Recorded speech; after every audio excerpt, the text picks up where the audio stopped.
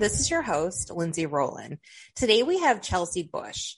She is a sister of PFC Austin Stump, a soldier with the 3rd Ranger Battalion, 75th Ranger Regiment, who reportedly died by suicide on 25th August 2019. However, there are still many lingering questions. Chelsea is here to discuss her deep loss, the inconsistencies with the Army's story, and her quest to find the truth. If anyone has information on this case and would like to share, please reach out to either one of us. Hi, Chelsea. Hi, Lindsay. Thank you for being here today. Oh, thank you for having me. So if we could start out, if you could tell me a little bit about your brother and then also your relationship with your brother and just kind of growing up, and we'll start there. Okay. So Austin and I were 3 years apart.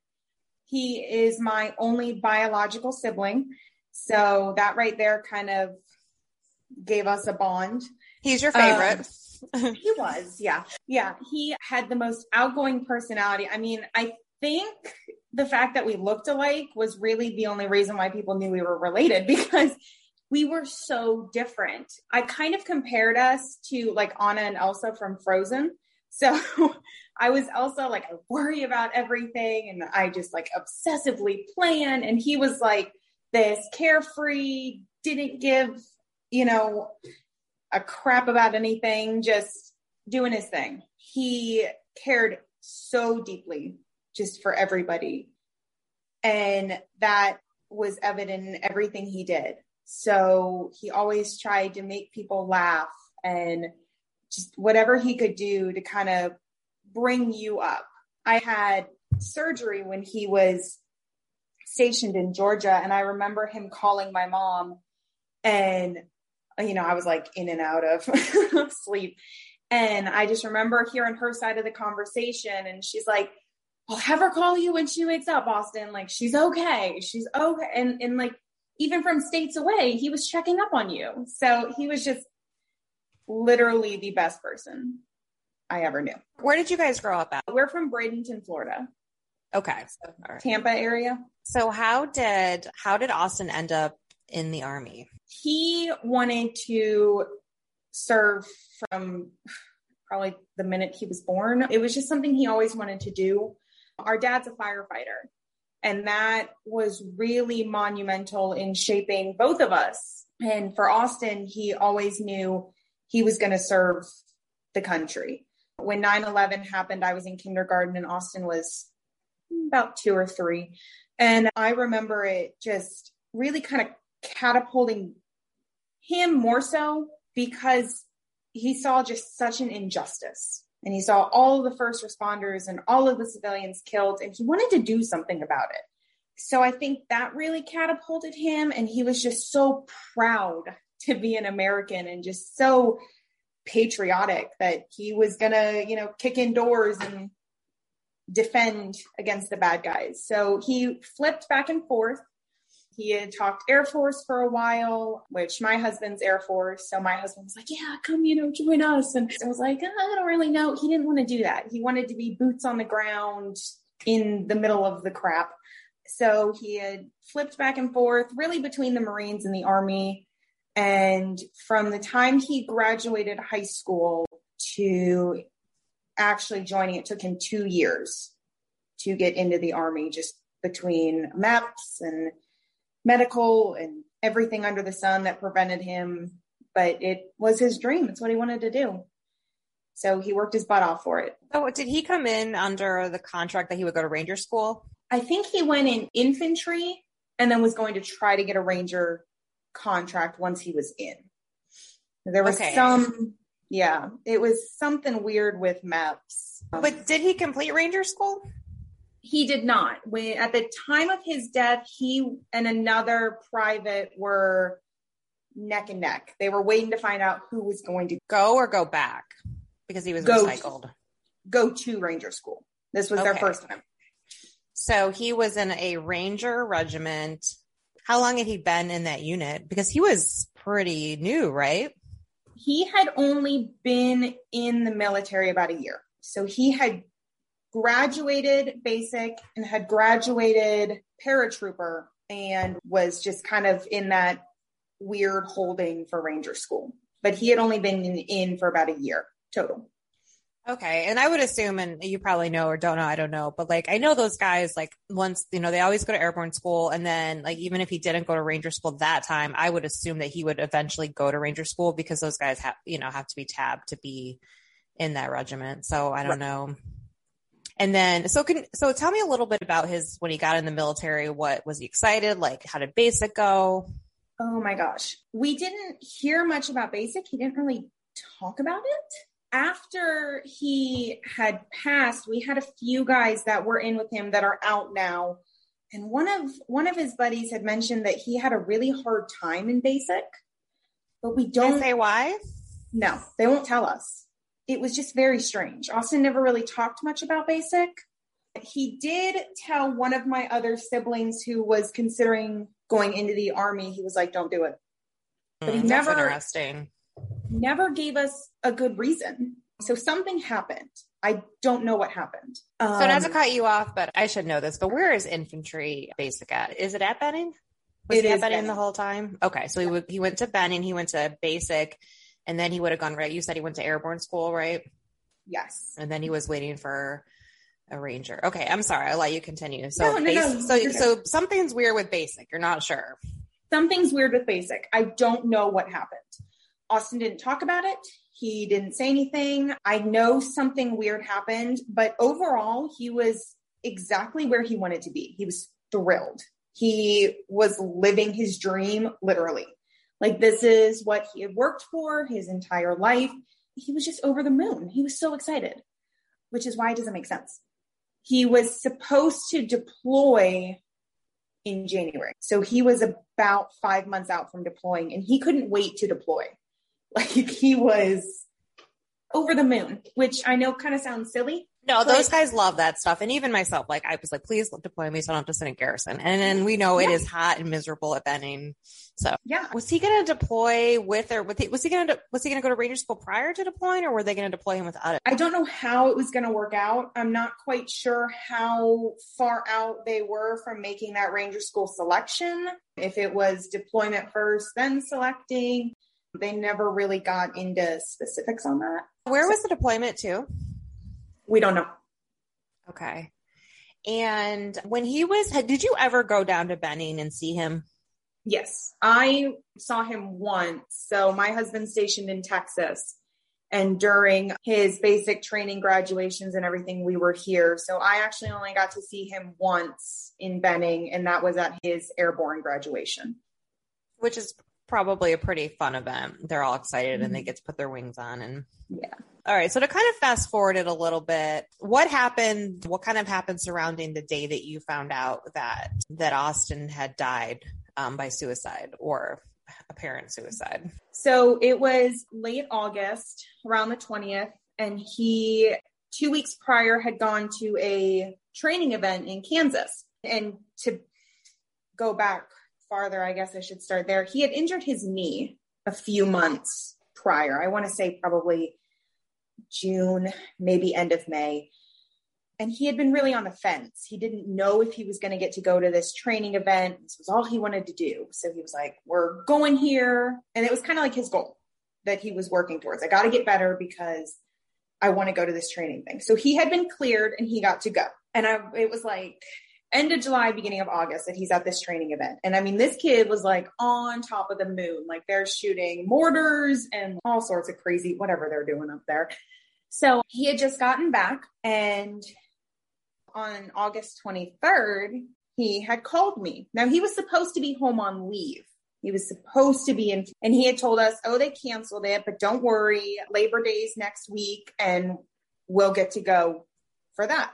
Okay, cool. No problem. And so he had called me Friday and I missed his phone call. And I mean, like, I called him within 30 seconds of it ending, and he doesn't answer. And I'm like, okay, weird. And he texted me and he goes, hey, it's no big deal. My per diem came in. Just let mom know. All right, fine, whatever. And so I texted him back and I said, well, are you ever going to call mom again? She tried to call you and you didn't answer the phone.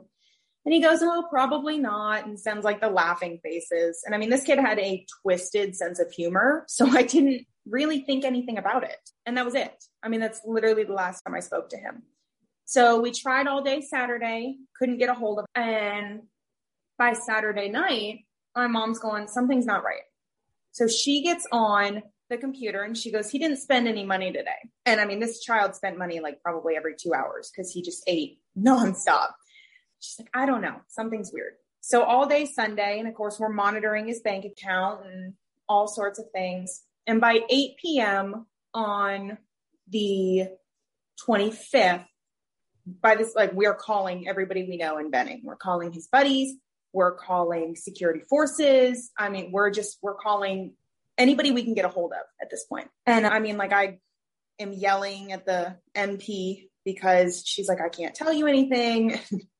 They probably didn't know anything because they're not. Like now, 2 years later, I'm like, I wonder if I should call her and apologize. Because like, I laid into that poor woman because nobody would tell us anything. We couldn't get a hold of anybody. We couldn't get a hold of him. So we're like, okay. So my dad finally finds the number for the front desk of the Ranger Battalion or however they work it. And the guy goes, oh yeah, I'll find out. I'll call you back in 10 minutes. Okay, cool. And we're going, sweet. Like, here we go. Finally, we're going to get some answers. We waited about an hour and we're like, I don't think he's calling back. So we called him back and the guy is crying on the phone and he goes, I can't talk to you. Okay. So by this point, I mean, it's late, probably 11, close to midnight. And we're like, all right, well, we're just going to go to bed. We couldn't do anything. Monday morning at 5 a.m., there's a knock on the door and it's a sheriff deputy and a casualty assistance officer in blues who showed up to inform us that he had been found hanging in his barracks closet. And everything just kind of stops. And I couldn't figure it out. And I just remember probably 2 hours later falling apart and realizing, oh my gosh, I missed it. He told me Friday he wasn't going to call mom again. I missed it. I just remember my dad hugging me and he's like, it's not your fault. It's not your fault. But I didn't think about it. That was how he joked. So they flew him home. They told us that he had hung himself because a girl didn't like him back, didn't want to date him, and he had injured his knee. There was no note, nothing, and that was it. The private who escorted his body home said, nobody really had a definitive answer, I guess. It was weird. So around December, the private who had escorted him home was home on leave and had stopped by to see us. He lived a few towns about 20 minutes away from where we live. And his story changed. And all of a sudden it went from, he had told us originally that Austin's roommate was deployed and, nobody was there. Nobody had seen him. And then in December, he tells us that he was with the roommate all day in the roommate's room, playing video games. And they're knocking on the door and they're trying to get Austin to come out and Austin's not answering the door and he's not coming out. And they're like, oh, whatever. He's just, in a mood or in a fun, whatever. And that's kind of when we started to question. I mean, we had questions previously. When the story started to change, that's when it really kind of started to take off. Let me ask you a couple questions. And again, I'm really sorry for your loss. I just can't even begin to relate because I can't imagine the pain that you have gone through. And I'm so sorry that we have to talk about this, but I just have so many questions. I just want to stop you there for a second. I was curious as to what your relationship was with CID. Did you talk to them? What was your relationship with whomever did the autopsy? What was your relationship with the unit? So if we could touch right after his death, and then I would like to go back later on into what is your current relationship on those things? Okay. I never spoke with CID. My parents did the majority of that. My dad did. They never came down to ask us about him, what he was like, anything like that. They all kind of just did their thing. Never spoke to the gentleman that did the autopsy, never heard from him. We heard from the unit in the beginning. In September, they flew us up to Benning to do the platoon funeral. It's only platoon? Something like that, yeah.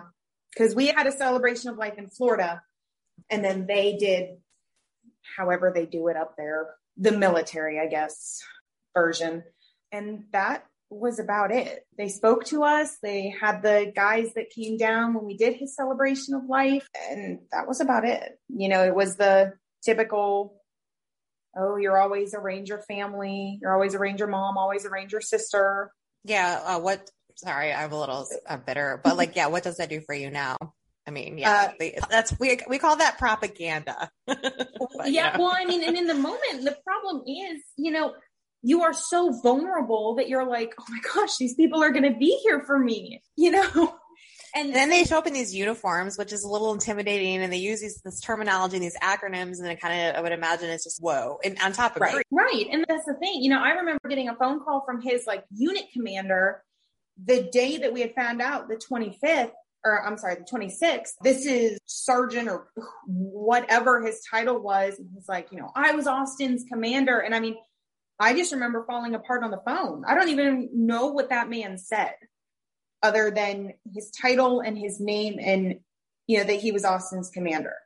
And it's overwhelming because it's, oh, this is Sergeant and this is Colonel. And you're like, I don't know who you are. And it is as far as relationships go, I mean, it was nice in the moment. Yeah, I could see that. And then were you able to talk to his friends? Like, I know you said that the one came over to your house, and I want to get back to that in a second. Mm-hmm. Were you able to communicate with the soldiers that he served with, or were you sort of kept away from them? How did you feel about those interactions? And the people that came down to this memorial in Florida, mm-hmm. were they his friends, or were they I'm sure that the Army also sent a delegation. They sent us I don't even remember what they call him, but they sent somebody down to be with us. And he was with us for a long time, and we do still have a relationship with him.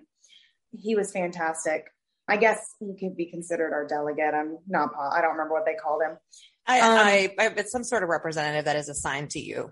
Right. Yeah. So, and he was, like I said, he was phenomenal, but I believe the men who did his, like the 21 salute and everything at his celebration, I believe they were members of his platoon.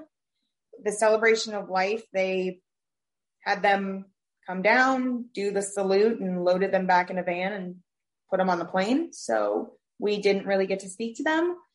When we were up there for the platoon funeral, they did give us a tour of his unit, and we did get to speak to a few of the guys, but they were also doing their day-to-day things. So it almost felt like we were a school group going on tour of their, you know, vehicles and all of that stuff. It didn't really feel like we were up there as a grieving family. Did you get to see his barracks room? No. I'm just curious because I served in the military for 10 years, and I don't normally see closets in barracks rooms. They usually have like those other, like the chests. They're European, you know, and it's like a chest thing. So I was just curious. Right. I was interested. You said closet, and I would have to take a look at the barracks. So he lived in but I just wondered if there was a closet because you don't see that much.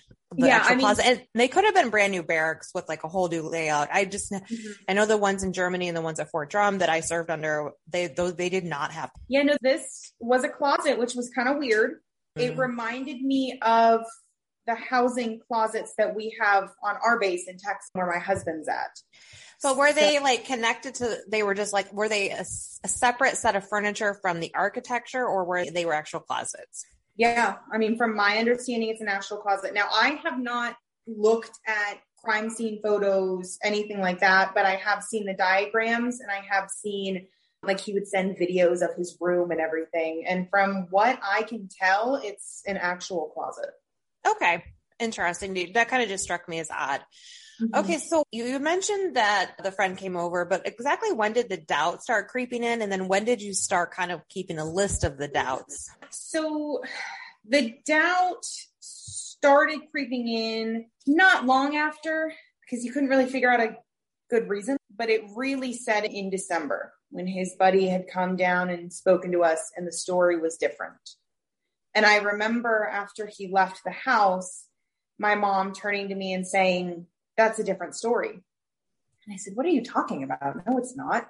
And she goes, yes, it is. He told us the roommate was deployed. And I mean, like, I have still to this day, like, no recollection from like August 26th to like October of 2019. So I really didn't remember the first story until she and I sat down and we went, oh yeah, okay. So probably December of 2019, we were kind of questioning, but we didn't really have anything to go off of. It's kind of, oh, okay.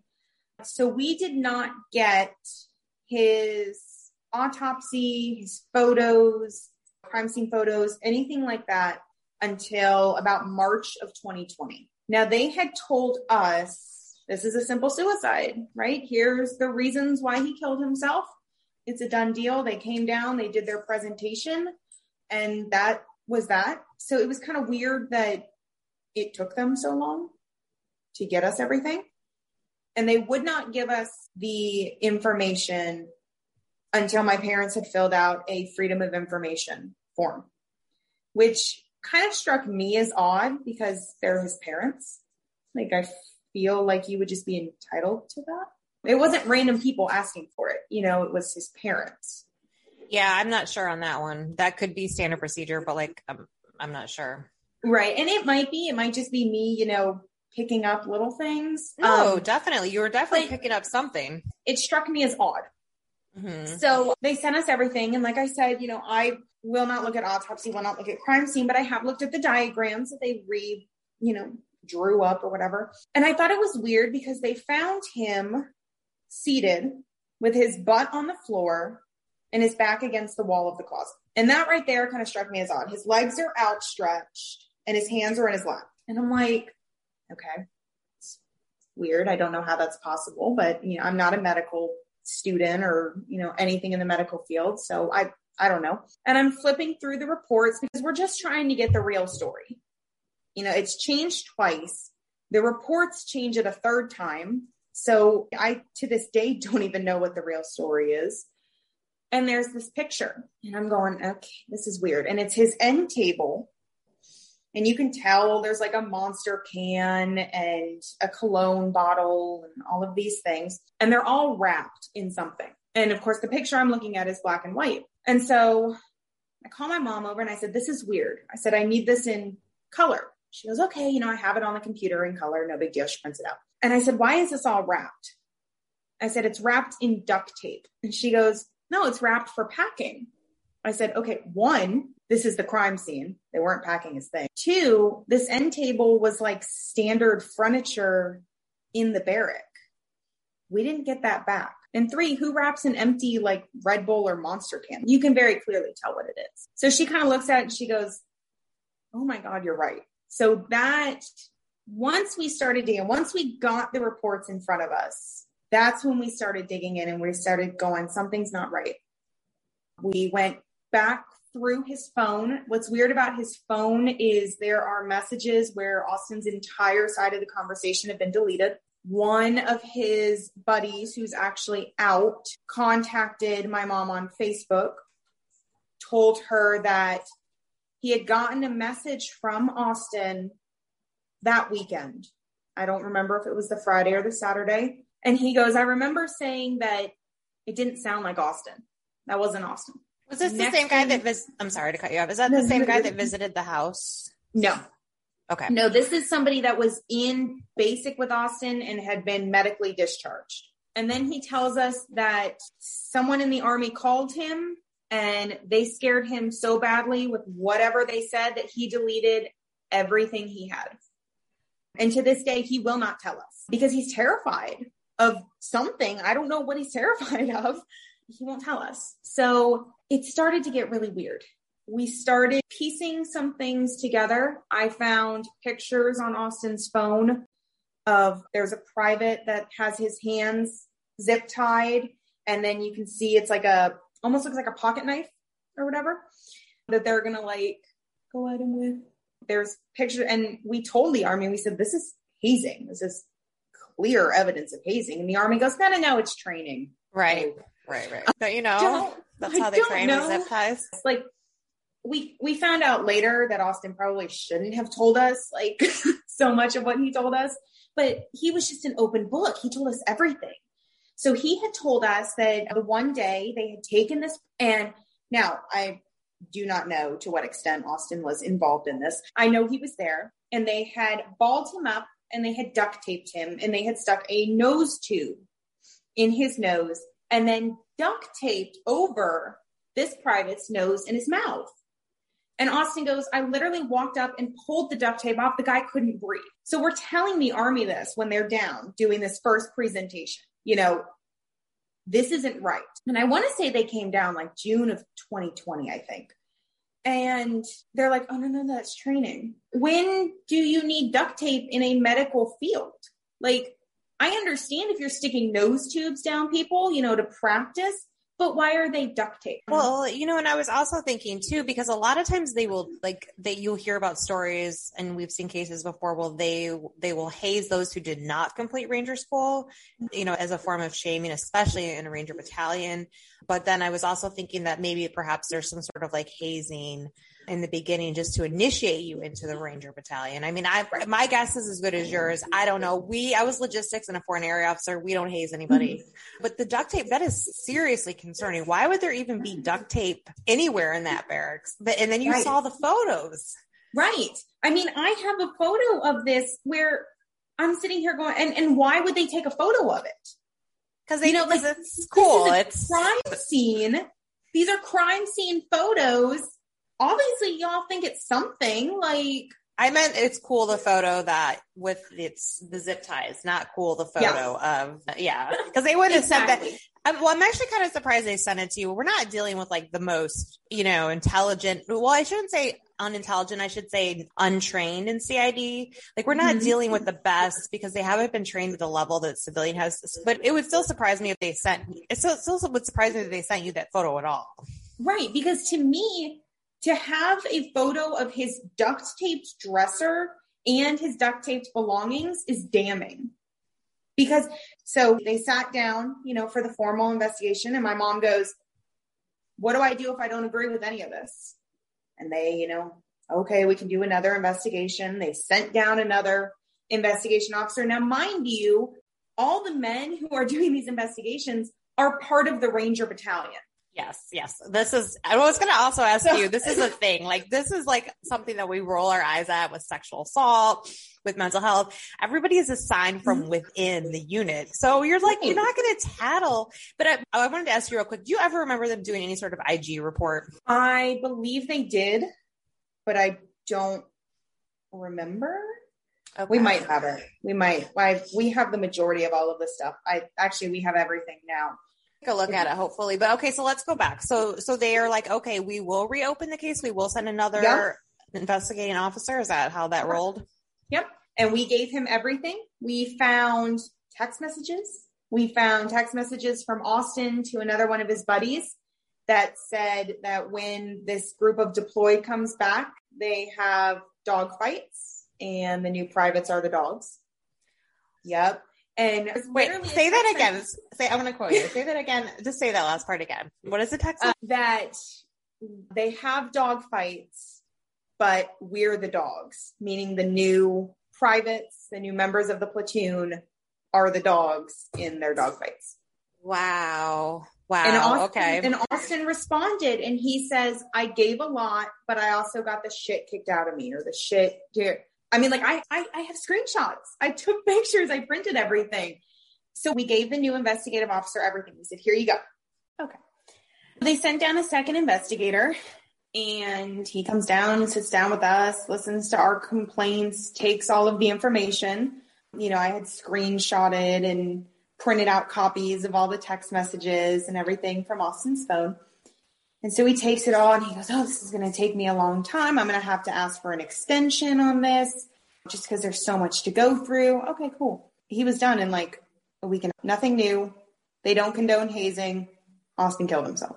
Of course they don't condone hazing. What a joke. Go ahead. And we told them, we know you don't condone hazing. We're not saying that. We're saying it's happening. You also condone sexual assault or don't condone, you know what I mean? Like, Let's talk about all the things that happen. It's happening, and you're not doing anything about it. So So that was kind of about it. They closed the second investigation, and it kind of feels like they wiped their hands of us. Nobody talks to us. We were told that there's a gag order against us. It's not like an official gag order, so there's like no paperwork. But, because the family's questioning the investigation, nobody speak to the family. So, nobody has spoken to us. How did you become aware of the unofficial gag order? Someone told us. I don't remember if it was someone in the platoon. I don't remember if it was our representative. But somebody up there had just told us, hey, by the way, they're not going to be allowed to speak to you, which was weird. Were you guys able to request, because to go back, you had stated that there are some discrepancies in the autopsy, but, obviously you don't do autopsies, so you don't know. Were you guys able to schedule your own autopsy by the family before he was cremated? We were not. So the problem with that was, I'm sure but of course they have them fill out those wonderful paperwork. So if you die in combat or, deployed or whatever, this is what you want to happen. This is who escorts your body home. Do you want to be buried or cremated? Blah, blah, blah. So they had the guys fill that out. Austin had one and he had wanted to be cremated. So that's what we did. And at the time when they asked us, they came back probably a few hours after the notification, probably 4 or 5 hours after they had originally notified us. They came back and sat down with my parents and wanted to know what kind of coffin we wanted him sent home in and what were we going to do with the body. And you're so numb and in shock from them telling you that your family member has killed themselves that you don't possibly think that there could be anything wrong with that statement. We certainly didn't think that the Army was involved. He wanted to be cremated. We followed his wishes. So we weren't able to have another autopsy done. I've had a few people who have more medical experience than I do look at the pictures, but And I know you and I have talked about this privately, is that, you kind of really regret that he was cremated. How is that frustrating for you? I'm frustrated just hearing it because it's like you can't do anything without the body. Right. And it feels like we're never going to get the full story. We're never going to get justice because he was cremated, which is kind of crappy because they hit you out of left field. And then they give you this paperwork that your loved one has filled out and you feel guilty not following the paperwork. So you go, okay, well, he asked to be cremated, so I guess we'll cremate him. And I've had a few people that almost, when I talk to them about it, I don't want to say guilt trip, but you feel bad. It makes you feel worse. So like, oh, if you had just, buried him, we could have done another autopsy. Well, I know. But absolutely don't take that. That is complete, just don't even take that. You did what you thought it was best for him at the time. And again, you're under stress and you may have made different decisions now, but yeah, you have enough on your plate. Don't blame yourself. It's just, we didn't realize how bad the injustices in the military were until it started happening with Austin. So when they told us, oh, he killed himself, we were like, oh, okay. You're numb, you're in shock. Now, of course, looking back, once they gave us the reasons and their reports, we went, okay, well, that's wrong. But by that point, he had already been cremated. Well, and I want to go back and talk a little bit because I was thinking about this yesterday as I was trying to do research. Well, number one, I don't think you got any media coverage, which is a little bit infuriating. Your local paper picked it up. Numerous papers did, but I thought there wasn't a lot of coverage. Now, granted, soldier suicide isn't going to make a ton of media attention, but that was interesting. And then I kind of want to go back. So you said he was on profile, but he had just come off profile. Yes. And was that an injury from basic training or was that an injury from airborne school? Because airborne school can be very, we'll call it dangerous. I will never go to airborne school again. It was crazy. Yeah. Dangerous, I think. It actually was an injury because he was being stupid. He decided to go down, they call it Cardiac Hill on Fort Benning. It's this real steep hill. And he decided to go down on a longboard one weekend. And he filmed it and sent it to us. And at the end of it, he's like, oh, yeah, I fucked up my knee. Surprise.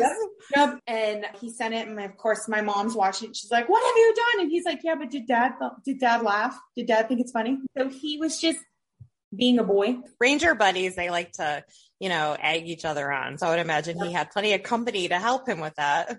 He did. Yeah. One of his buddies was at the bottom of the hill giving him the signal to, come on down. So he was not alone in that feat, but so he completely messed up his knee. They thought they were going to have to do surgery. He was on profile. He was on crutches. He was doing physical therapy, whatever he needed to do. They cleared him. And then of course he went to that training event. Now we found out later that I guess there was an event at that training event. I guess they were having them put on some type of belt. I don't know what it is. And Austin didn't get it right. But to Austin's defense, it was the first time he had ever put on a belt like this. It wasn't something they used on a regular basis. And this sergeant would not let it go. Just harped on Austin up until Austin passed away, to the point that there were even other sergeants going, dude, let it go. Like, the kid made a mistake. He fixed it. I remember Austin calling my mom and I and asking us to buy him one of these belts so that way he could practice when he got back to Benning. It was like a $400 belt. I can't even think about it. I can find it, but just something that I guess the mortars used. And the guy just wouldn't let him go. And we found out later this sergeant is really sketchy. He actually ended up getting RFS from the Ranger Battalion. They moved him to a completely different base. And when we asked why, they said, oh, well, he wouldn't shave his beard. Well, wait, when was he moved? Sometime last year. But after, obviously after your brothers. After Austin had died, yeah. I found text messages on Austin's phone, really graphic, explicit. There's a picture of a woman crying, and I don't know if I would assume rape. Oh my gosh. And the text message that goes along with it says how it feels to be, and there's another soldier's name in there right now, which we were able to go back and determine that it's this sergeant's phone number. Just a really sketchy guy. The reason why they RFS'd him makes no sense. I'm sorry, what does RFS mean? Does that mean banished from the Ranger Battalion or? Removed from service. Okay. So they basically kicked him out of the Ranger Battalion because he wouldn't shave his beard. Austin joined the Ranger Battalion because the Ranger Battalion doesn't follow big Army's rules. Rangers can get away with really whatever they wanted to. They don't have to shave. They don't have to, follow the same grooming and uniform standards that regular Army would have to. So that right there is weird to me. That's sketchy. That's a huge red flag that he was moved to. Interesting. Actually, all of Austin's leadership since then have been moved. Everybody's scattered. Oh, yeah. That was another question I had for you. Were you ever told that any of his leadership faced repercussions for his suicide, or did you ever find out, I don't know what they do for suicides. Do they counsel you? Do they ask? Did you ever receive any feedback that somebody was relieved or? No. We were told that he hung himself because of his knee injury and because a girl didn't like him back. He was cleared from his knee injury. Which is a huge celebration for him, especially if he wanted to go to that training. He wanted to go to Ranger School and he wanted to deploy, because those are all things that he would have been held back from. So that would have been a reason to celebrate. Right. And the fact that he got to go to the training says a lot. Right. So, why would you, if you just got cleared and got to go to this really important training and then you kill yourself? That makes no sense. The girl he was texting all day Saturday. Austin was terrified of girls. And I mean that in the nicest way possible. It just wasn't something it wasn't in the front of his mind. I know he would get upset with my husband because my husband would deploy and I got left home. And my husband works on computers. So, not nearly anything that the Ranger Battalion does, but Austin would still, he's leaving you for 6 months. It comes with the territory, but it it just wasn't something that was important to him. So that also doesn't make any sense. Like, Austin knew what rejection was. It wasn't like we grew up, winning everything and never.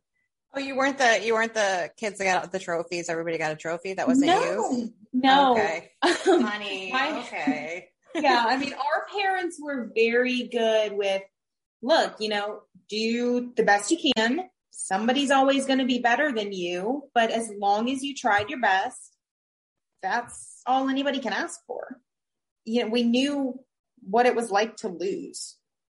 So their reasons didn't make any sense. We found out later that when CID came down and did their first investigation, they actually went and talked to the girl in person. She lives like 20 minutes away from us, but they never came and spoke to us. They never found out about him. They never did a victimology, if you will, where, what was he like? How was he raised? They never did any of that. They talked to everybody else except us. So to recap, what CID told you, he committed suicide because of the knee injury, which we've debunked. Mm-hmm. We know that things were going well in that. And then the girlfriend, which you said you have text message, but have you ever spoken to her? I have. Yes, I am still friends with her. Okay. He had asked her out previously. It wasn't like the day before he asked her out and she said no. They had talked about it, and because of the distance, she was going to school, and of course he was in Benning, and they didn't think it was a good idea right now. So they were going to remain friends, and that was that. And he was going to deploy, and so he probably just kind of knew that it probably wasn't the place and time for that relationship, I would assume. Right. Yeah. So let's fast forward to today. How are you doing? How is your dad dealing with this? Because you said your dad does have some experience. You said fire department, correct? So how are you guys, how do you deal? Because this was 2019. How is the family dealing today? We're not really in a good place. It's hard. My dad has a lot of questions just because he is fire department. How do you hang yourself sitting down? Is the biggest question. I've kind of thrown myself into trying to get justice for him. But if I'm being completely honest with myself, I haven't even dealt with it. When I do research, when I reach out to people, when I talk about it, I almost try to disassociate, because then it thinks, I'm helping somebody else, and I'm going to get justice. And I don't really have to acknowledge the feelings that he's gone. Yeah, we're not in a very good place. Do you visit? Now, does he have a location where his ashes are stored? Do you visit that? He's with us. So He's with my parents in Florida. And we have kind of for lack of better terms, a little shrine with his folded flag and his ashes and his pictures. And it's right by our front door. So, I talk to him and cuss him out sometimes. Yeah. I bet. I'm mad at him because there is a part of me that wonders, what if I did miss something? I carry a lot of guilt. I'm really sorry to hear that. And of course I can tell you a million times over, don't carry that guilt, but I understand that I just want an answer. I want somebody to tell me this is what happened. I mean, to this day, we still do not know what day he actually died. August 25th. Why do you say that? Why do you say that? That's an interesting point. All of his paperwork says 24th or 25th. One says August 24th. One says August 25th. They never gave us a date. They never said, he's been down since midnight. He's been gone for at least 24 hours. Nothing. So we have kind of adopted August 25th because that's when we started calling, and that's the day that we really knew something was wrong. But his last known movement on the app that they have on their phones was 7 p.m. August 24th. Austin didn't go anywhere without his phone. And I know he was not in bed at 7 p.m. Like all of us. It's a tracker for everybody. Exactly. So, he's always on that thing.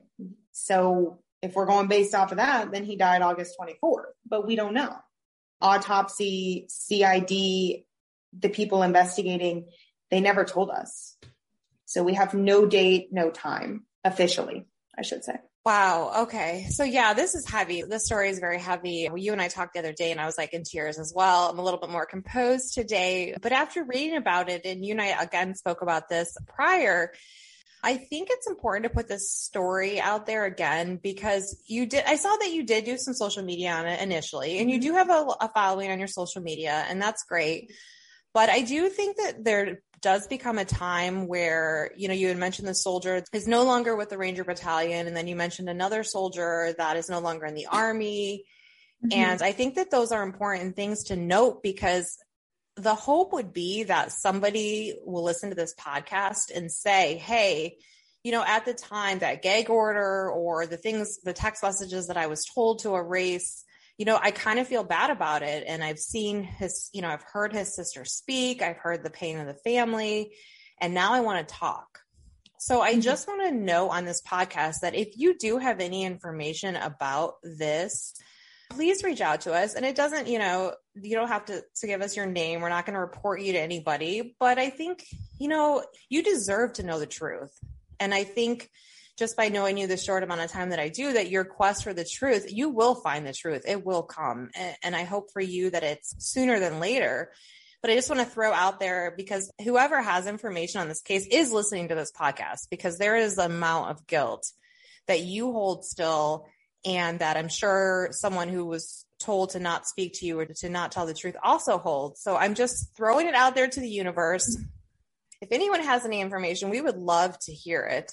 We're not trying to screw anybody. We're not trying to convict anybody. We're just, you are just trying to find the truth. And I think that sometimes can help with the healing process. And like you said, you're kind of in the middle of healing, not healing, being angry. And I can imagine there's so many emotions. Yeah. So I don't have any other questions. I just wanted to know if you had anything else that you wanted to tell us about, or anything about Austin. Did you get his things back? Were you able to go through them? Did they have duct tape on them? They did not. None of his things were wrapped in duct tape. What is weird is we got the majority of his belongings back. However, there were items missing. My parents had bought him a whole bunch of stuff at his basic training graduation, a Suntoe watch, I guess they called him a wubby, but it was like an outdoor blanket, sleeping bag type thing that I guess they need. They had it engraved with Stump on it. They never came home. We don't know where they are. His razor never came home. Just kind of weird things. So we do have items missing that never made it back. Not quite sure what that's about, but it's a little weird. I don't know. I know people are scared. What does that mean? To talk for whatever reason. Whatever the Army threatened the one kid with that had the text messages, something. The Army's covering up something. I just don't know what it is. I don't know if some monumental event that's going to make the Army look bad happened and, he really did kill himself, or if it was hazing or, something more sinister. But it is really upsetting to think that the people who Austin idolized since the beginning of his life pretty much were the ones that were responsible for his death. And I can't even get a legitimate answer. Yeah, I think that's heartbreaking. And I feel your pain on this. That's heartbreaking. I mean, he loved them. He loved everything they did. He wanted nothing more than to be a soldier. And they killed him. So I did have one other question. I lied. When you see, because I do a lot of work with the Tayou case or the Brandon Act, when you see other cases come to light, and then there was the soldier that was missing from where Vanessa Guillen was missing from, that they actually found out later was murdered. When you see those cases come to light in the media, do you feel kind of this need to I want this to be Austin someday. I want the truth, or how do you feel in those? Because that has to be heartbreaking as well. I kind of have mixed emotions. There is a part of me, as awful as this is going to sound, that thinks, oh my gosh, this is going to help us. This is going to help push Austin's case forward. And then there is a part of me that is like, hey, I've tried to get people to listen to me and nobody will listen. Why do they get all of this media coverage. And obviously, you know, like with Vanessa Guillen, and that's horrendous. And I would never wish that on anybody. But, you know, some of these other cases, I'm like, okay, wait, you know, what did they do differently that they're able to get on the news? You know, I email people and I reach out to people and nobody responds to me. So it's kind of a mixed emotion, I guess. Have you reached out to any of your congressional delegates in Florida or in the Fort Benning area? Have you reached out and asked these questions, or are you unfamiliar with that territory? I know that my mom had reached out to congressmen in Florida and the media in Florida, and they actually had helped us to get the autopsy and crime scene photos, because for whatever reason, the Army was being really weird about it. And they were like, oh yeah, we're working on it. And it took them forever.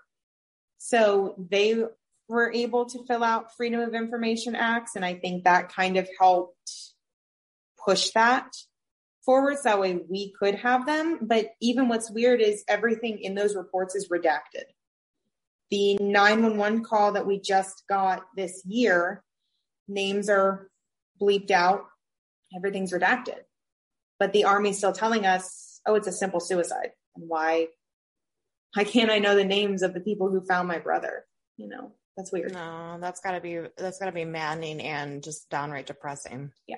But so, I mean, we've reached out, but I don't know what else. All right. Well, I'm going to end us there because I know that this is very stressful to you to come on and talk about this. And I'm sorry for bringing up these emotions again with you, but I want to thank you though for sharing this story, because I mean, after looking at the small amount of evidence that I've looked at and that you've shared with me, I also do have questions. So we will continue to push on this case, and you and I can talk behind the scenes of like what to do next. So thank you for sharing your story. And I just want to say again, if anyone would like to reach out to us with information, you can find myself at podcastcarryon@gmail.com. And where is a good place to contact you? You can find me on Facebook, Chelsea Bush, or I can share my email address.